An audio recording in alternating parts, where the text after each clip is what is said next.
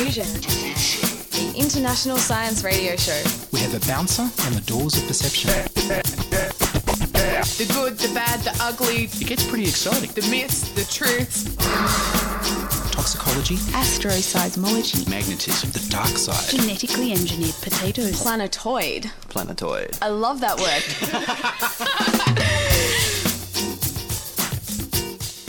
Hello and welcome to Diffusion. Listen to amazing and bizarre science infuse into your brain. I'm Ian Wolfe. On this summer edition, we'll feature fire investigation and we'll find out what is transhumanism. But first, here's the news.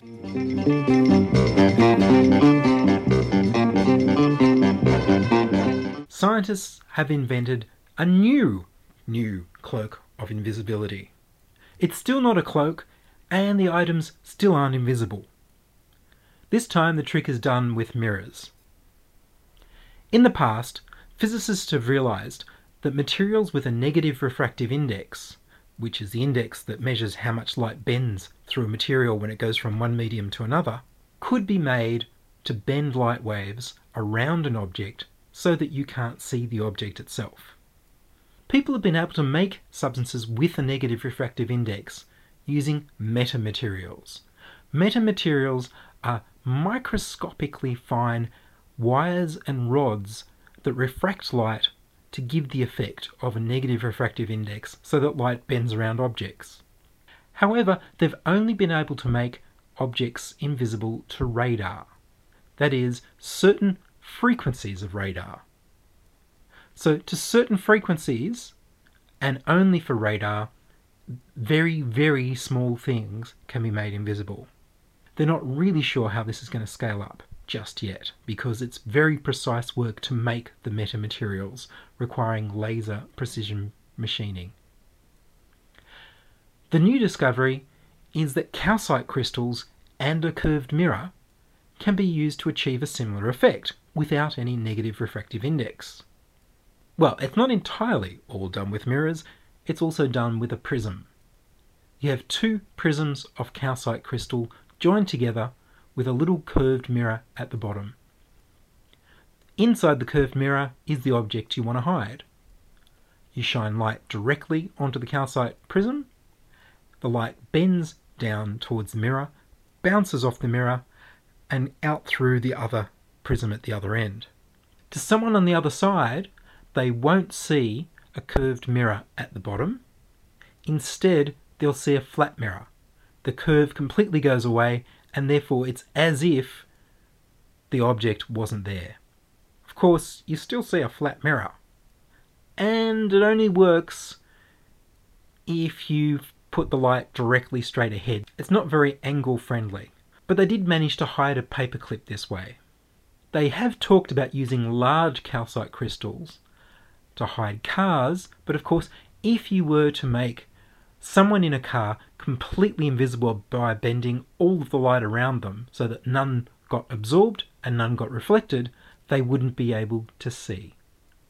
You can only see because light hits the retina in your eye. So if you're completely invisible, you'd be completely blind. Let's see what they can do with invisibility next time.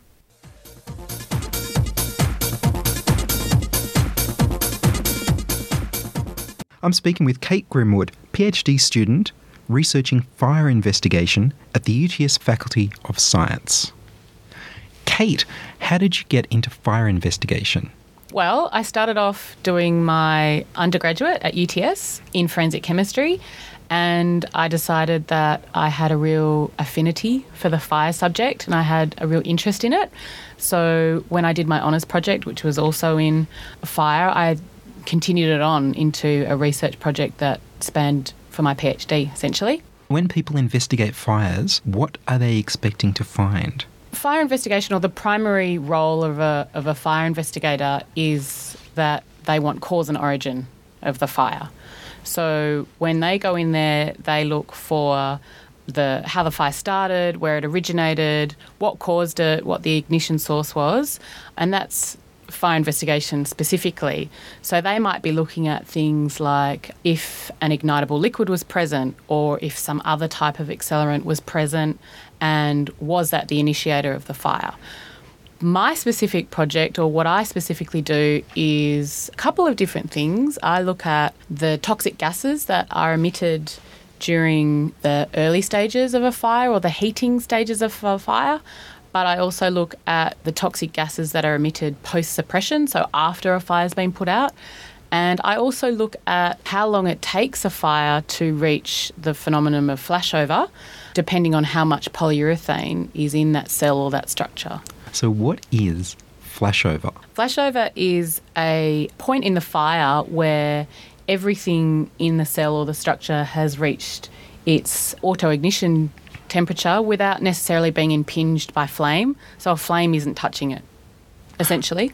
When it gets hot enough, it catches fire. Yeah. Well, essentially it's from radiant heat.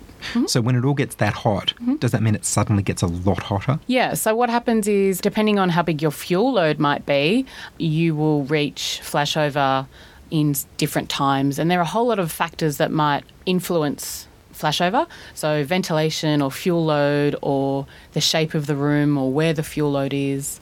So then it will get hotter. What happens in the room is that the gas layers, or there's a gas layer at the top of the cell or the structure, and that will reach a certain temperature.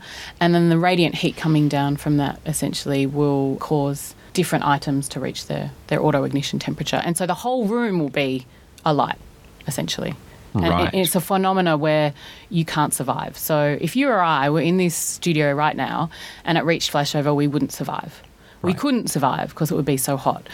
If a firefighter was coming in to try and save us, with all their protective equipment, they wouldn't probably last more than 30 seconds. I don't even know if that's how long they'd last. You can get to flashover at around 600 degrees. And what does it go up to? It's a range. So if you get to 600 degrees, it's a term that, and everything has reached auto-ignition, Yes. then you could call it that flashover's been achieved. I was looking at temperatures where I was getting it, and it was flashovering higher than 600, and we had thermocouples in there, and it was about 900 degrees. And this happens a lot more quickly than it used to? Yeah, it does. The advent of polymeric materials, so things like polyurethane, and a whole bunch of other polymers essentially, and the increase of their use both in how you build a house, how you furnish a house, what you wear and all that kind of stuff, because there's a higher concentration of those materials in your house or in your cell or your structure, it adds to the fuel load. So there's more fuel, it can combust or it can reach flashover quicker essentially. How do you investigate this? What do you actually do What do I do? to find these things out? Part of my project is to figure out how long a cell or a structure will take to reach flashover based on how much polyurethane is in the house, so or the cell or the structure. So what I have done previously is a lot of small-scale tests, and just recently in February of last year I did a series of large-scale tests. So I had a number of cells, there were 4 of them, and they're all of comparable size, about the size of a small lounge room. I put lounges in there. Right. The same lounges, bought from the same place, that had been aged in the same way. And I timed, essentially, how long it took for those cells or structures to reach flashover. I'd kitted them out with a whole lot of thermocouples so I could tell what temperature was going on, both at the floor, the middle and up high. And I filmed them and I took photos and I looked at the heat coming out of them, basically, the energy. And I timed how long it took for them to reach flashover. I work with a private fire investigator and I go out and do fires with her, so I get the benefit of seeing what happens in the real world and how you can go to a scene which isn't set up, that I don't set up myself, that has parameters that I haven't controlled, and I have a look what's going on there. And I've done a lot of my own work where I was talking about February last year, but I've also gone to the States where I've set up fires there and I've burnt down houses and hotels, and that's lots of fun. I have gone to real world fires, yeah, but they haven't thankfully been massive disasters. So you've been to real world fires and you've burned down houses. I have burnt down houses. I went to the States, I did that in 2007 or 8, I think, and I met this fantastic fire investigator over there, and he does a lot of real life research where what happens in America, and I don't think it's all over America, but in a lot of states in America, if you want to demolish your house, if you donate it for science purposes, you actually get a tax write-off, which is pretty cool. So a lot of people donate their house, well, not a lot, I mean, some people donate their houses to him and he'll burn them down or blow them up or whatever, and they get a tax write-off. So when I met him, I'd met him the year before, and he said, he'd try and help me get some houses. So we got one house in this little place called Montrose, and basically what we did was there were 4 rooms in the house where I cornered off and set them up with the same furniture and had thermocouples in them and set them on fire and recorded it, photographed it, timed it to see what would happen. They were different sizes. I didn't have as great a control over all the parameters as I did in Australia. So that was a really excellent basis for me to figure out how I was going to do my next set of burns. And then that next week, someone donated a hotel, which was great. One of those ones where you take your car in and it's a single story thing. So I think I had 8 rooms at my disposal, and then we spent a whole weekend doing mine and then a series of other burns as well. What was really great about that is that I had all the same furniture, which was really excellent, and all the rooms were the same size. And so I had much greater control over the parameters. The funny thing about it was that because there was so much work to do, they actually got a working bee, I guess you'd call it, from the local jail. So I had all these inmates coming down to help me, but I wasn't allowed to be left alone with them or give them knives or anything like that. So that was a little bit scary, but they were very helpful in the end, which was lovely. And yeah, that helped me set up for my final burns that I did last year, which was excellent. I'm just finishing off some experimental work, and I've started to write up a little bit. I'd already started. Unfortunately, I lost a big chunk of it when my computer died and I hadn't backed it up properly, so that's a warning to people. Yeah, I've started to write up and hopefully I'll be handing in at the end of this year. I've had a discussion with my supervisor, and it's not due till 2012, but we've decided that I don't want it hanging over my head for another Christmas. So the 23rd of December, handing it in. So that'll be good. Really nice. Because that's only one section. There's another section that I'm doing as well, which is just toxic gases. Right. And that will mean what I'm looking at is what gases evolve while the foam is heating up. And that's essentially carbon dioxide is considered the gaseous killer for asphyxiation. And there's been quite a lot of work done on it, or a lot of work done on it. But I think that some of the work that I'm doing is potentially an indicator that that's not the whole truth.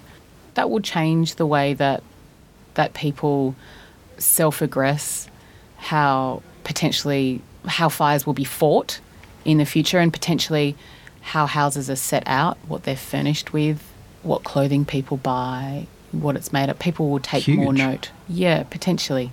Hopefully it's big and it will save lives. If it saves one life, then that's really good. I'm happy with that. Kate Grimwood, thank you very much. My pleasure. You're listening to Diffusion Science Radio. Diffusion at 2SER.com. Brought to you across Australia on the Community Radio Network. Into Sydney on 2SER. And over the internet on www.diffusionradio.com. Previously on Diffusion, I've reported on the Singularity Summit Australia that was held in Melbourne in 2010. Singularity is part of the transhumanism movement. What's transhumanism? Well, here's part 1 of an introduction to transhumanism. Transhumanism is an international movement which regards involuntary aspects of the human condition, such as disability, suffering, disease, aging, drudge work, and involuntary death, as unnecessary and undesirable. Transhumanists support the use of science and technology to improve human mental and physical characteristics and capacities. Transhumanists see research into increasing intelligence as causing accelerated technological development. Computer scientist Vernor Vinge has suggested that when acceleration gets fast enough, it would form a technological singularity, a point either at which we can do anything we imagine, or a point beyond which present-day humans can't imagine. Today's online world is one that would be difficult to describe to someone from a few hundred years ago. Could they really understand our choices? How attractive and incredible would the life of a 1970s filing clerk be to a peasant from the 15th century? The singularity may make possible technological utopias, or it may unleash destructive forces. Sociologist James Hughes says that the best possible post-human future is achievable only by ensuring that human enablement technologies are safe, making them available to everyone, and respecting the right of individuals to have control of their own bodies. Transhumanism respects reason and science and has a commitment to progress.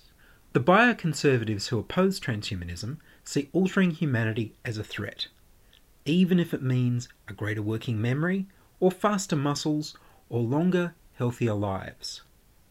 The key accelerationist technologies are nanotechnology, which is machines working at 10 to the minus 9 meters, very small, cognitive enhancement, which is improvements to the way your brain works, brain-computer interfaces, which could be a screen, a keyboard, a mouse at present, or it could be a direct neural interface, directly from your brain to the computer.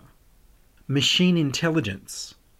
And yes, we are talking about intelligent computers, perhaps self-aware computers, certainly machines that do a lot of what we do. Cosmic engineering and space migration. Space migration is pretty straightforward. It's the movement of humans into space. In fact, it's the settlement of humans into space and on other planets in our solar system, and perhaps further. Cosmic engineering is something on the scale of collecting all of the matter in our solar system that isn't the Earth and creating a sphere, a shell around our sun, all of which would be made into one giant supercomputer, solar-powered, collecting all of the energy from the sun, or making a habitable sphere for humans to live on, which would be so big it wouldn't matter how many children you had, you could not fill it for millions of years. Quantum computers, which are exponentially faster than current computers. So we're talking about computers that are billions of trillions of times faster than current ones, within a very short amount of time. Quantum computers are being worked on all around the world. They can do basic calculations at the moment, but nobody yet has a general purpose quantum computer available. Life extension.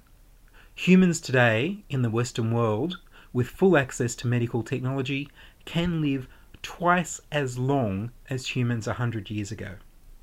Even the people who are against any sort of life extension, who are against altering the human condition with technology, usually, unless they're Amish, they want to have access to antibiotics and other medical technologies that bring your life up to about 80 in the Western world at the moment. 40 years, 100 years ago. And the cornucopia machines.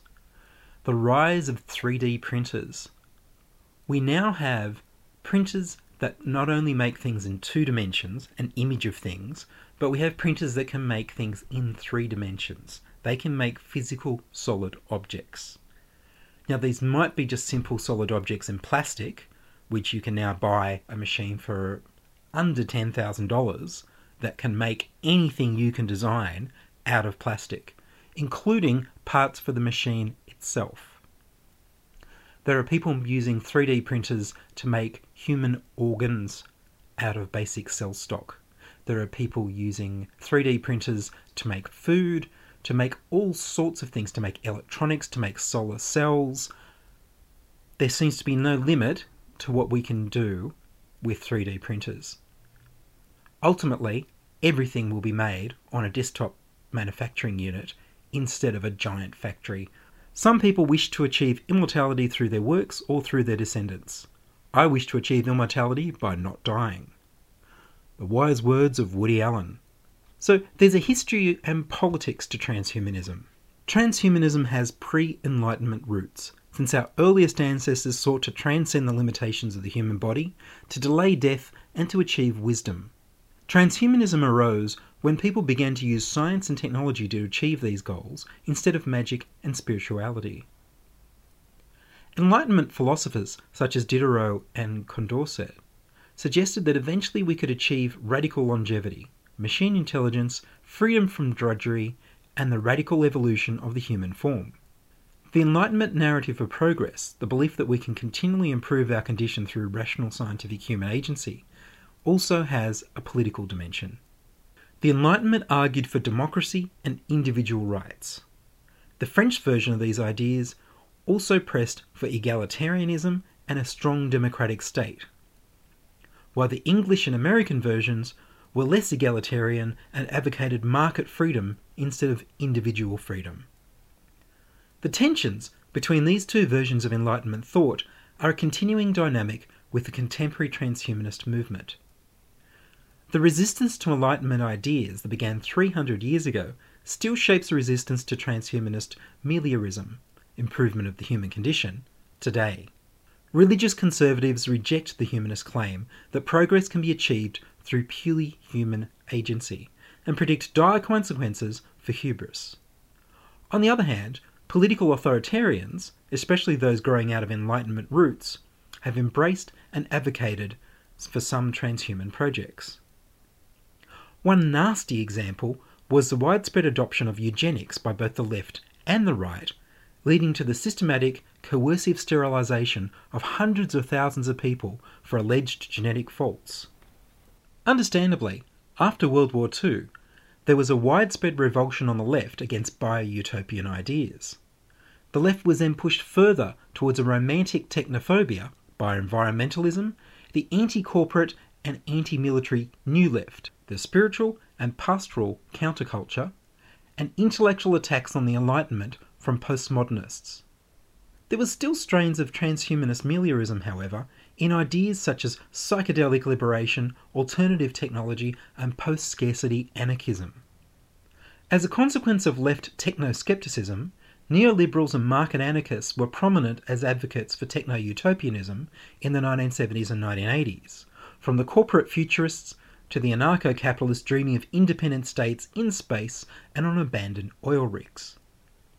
As email on the web began to connect technophiles worldwide, the neoliberal Extropy Institute, founded by philosopher Max More, emerged in the 1990s as the first organised advocates for transhumanism.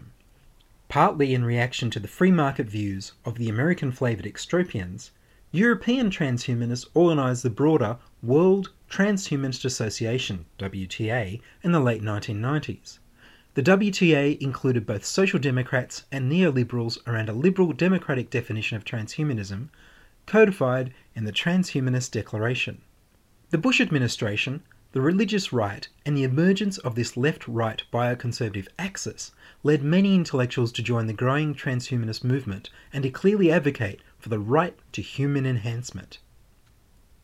Meanwhile, people gathering under the aegis of the World Transhumanist Association, which now has more than 5,000 members in more than 100 countries, were rediscovering the egalitarian strain of Enlightenment thought. Polls of transhumanists find that roughly half are on the left, from communists and left anarchists to American liberals, while only a quarter are on the economic right, from anarcho-capitalists to Euro-liberals.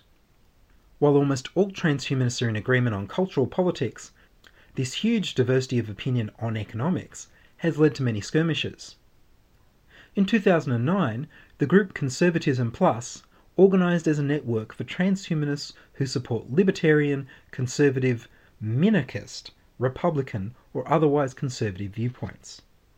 For some in the developing world, transhumanism appears as the Enlightenment on steroids, an ideology that invests national, technological and biomedical progress with revolutionary ambitions. For others, such as many Asians, the Western biopolitical polarisation appears to be irrelevant, as there is little resistance to radical applications of technology and much less enthusiasm for radical Western individualism. Finally, like all movements, there have emerged internal tensions between those who would like to reframe transhumanism to make it less threatening, and those who defend its more radical and futuristic ambitions. In an exercise in rebranding, the World Transhumanist Association has renamed itself Humanity Plus and is demoting transhumanism and the idea of the post-human in favour of longevity and cognitive enhancement. In reaction, more radical transhumanists have gathered on the order of cosmic engineers and issued their own yes to the Transhumanist Manifesto. I am the very model of a singularitarian. I'm combination transhuman and modalistic tropian. Aggressively, I'm changing all my body's biochemistry because my body's heritage is obsolete genetically. Replacing all the cells these bunches here just temporarily. The pattern of my brain and body's weather's continuity. I'll try to improve these patterns with optimal biology. But how will I do that? I need to be smarter. Ah, yes. I'll expand my mental faculties by merging with technology. Expand his mental faculties by merging with technology. Expand his mental faculties by merging with technology. Expand his mental faculties by merging with technology. And with a new technology, renewable clean energy, remove our pathogens and overcome hunger and poverty. In short, I am a transhuman, a modalistic tropian. I am the very model of a singularitarian. In short, he is a transhuman, a modalistic tropian. He is the very model of a singularitarian. And that's all from me this time on Diffusion. You can send email to diffusion@2ser.com, that's diffusion@2ser.com, and tell me your thoughts, feelings and stories. Subscribe to the podcast on the Diffusion website www.diffusionradio.com, that's www.diffusionradio.com. I produce Diffusion in the studios of 2SER in Sydney. If you'd like to join the Diffusion team and broadcast science on radio, send an email to diffusion@2ser.com. Diffusion is broadcast nationally via the Community Radio Network. I'm Ian Wolfe. Join me inside your audio device of choice for more science wondering next week on Diffusion Science Radio.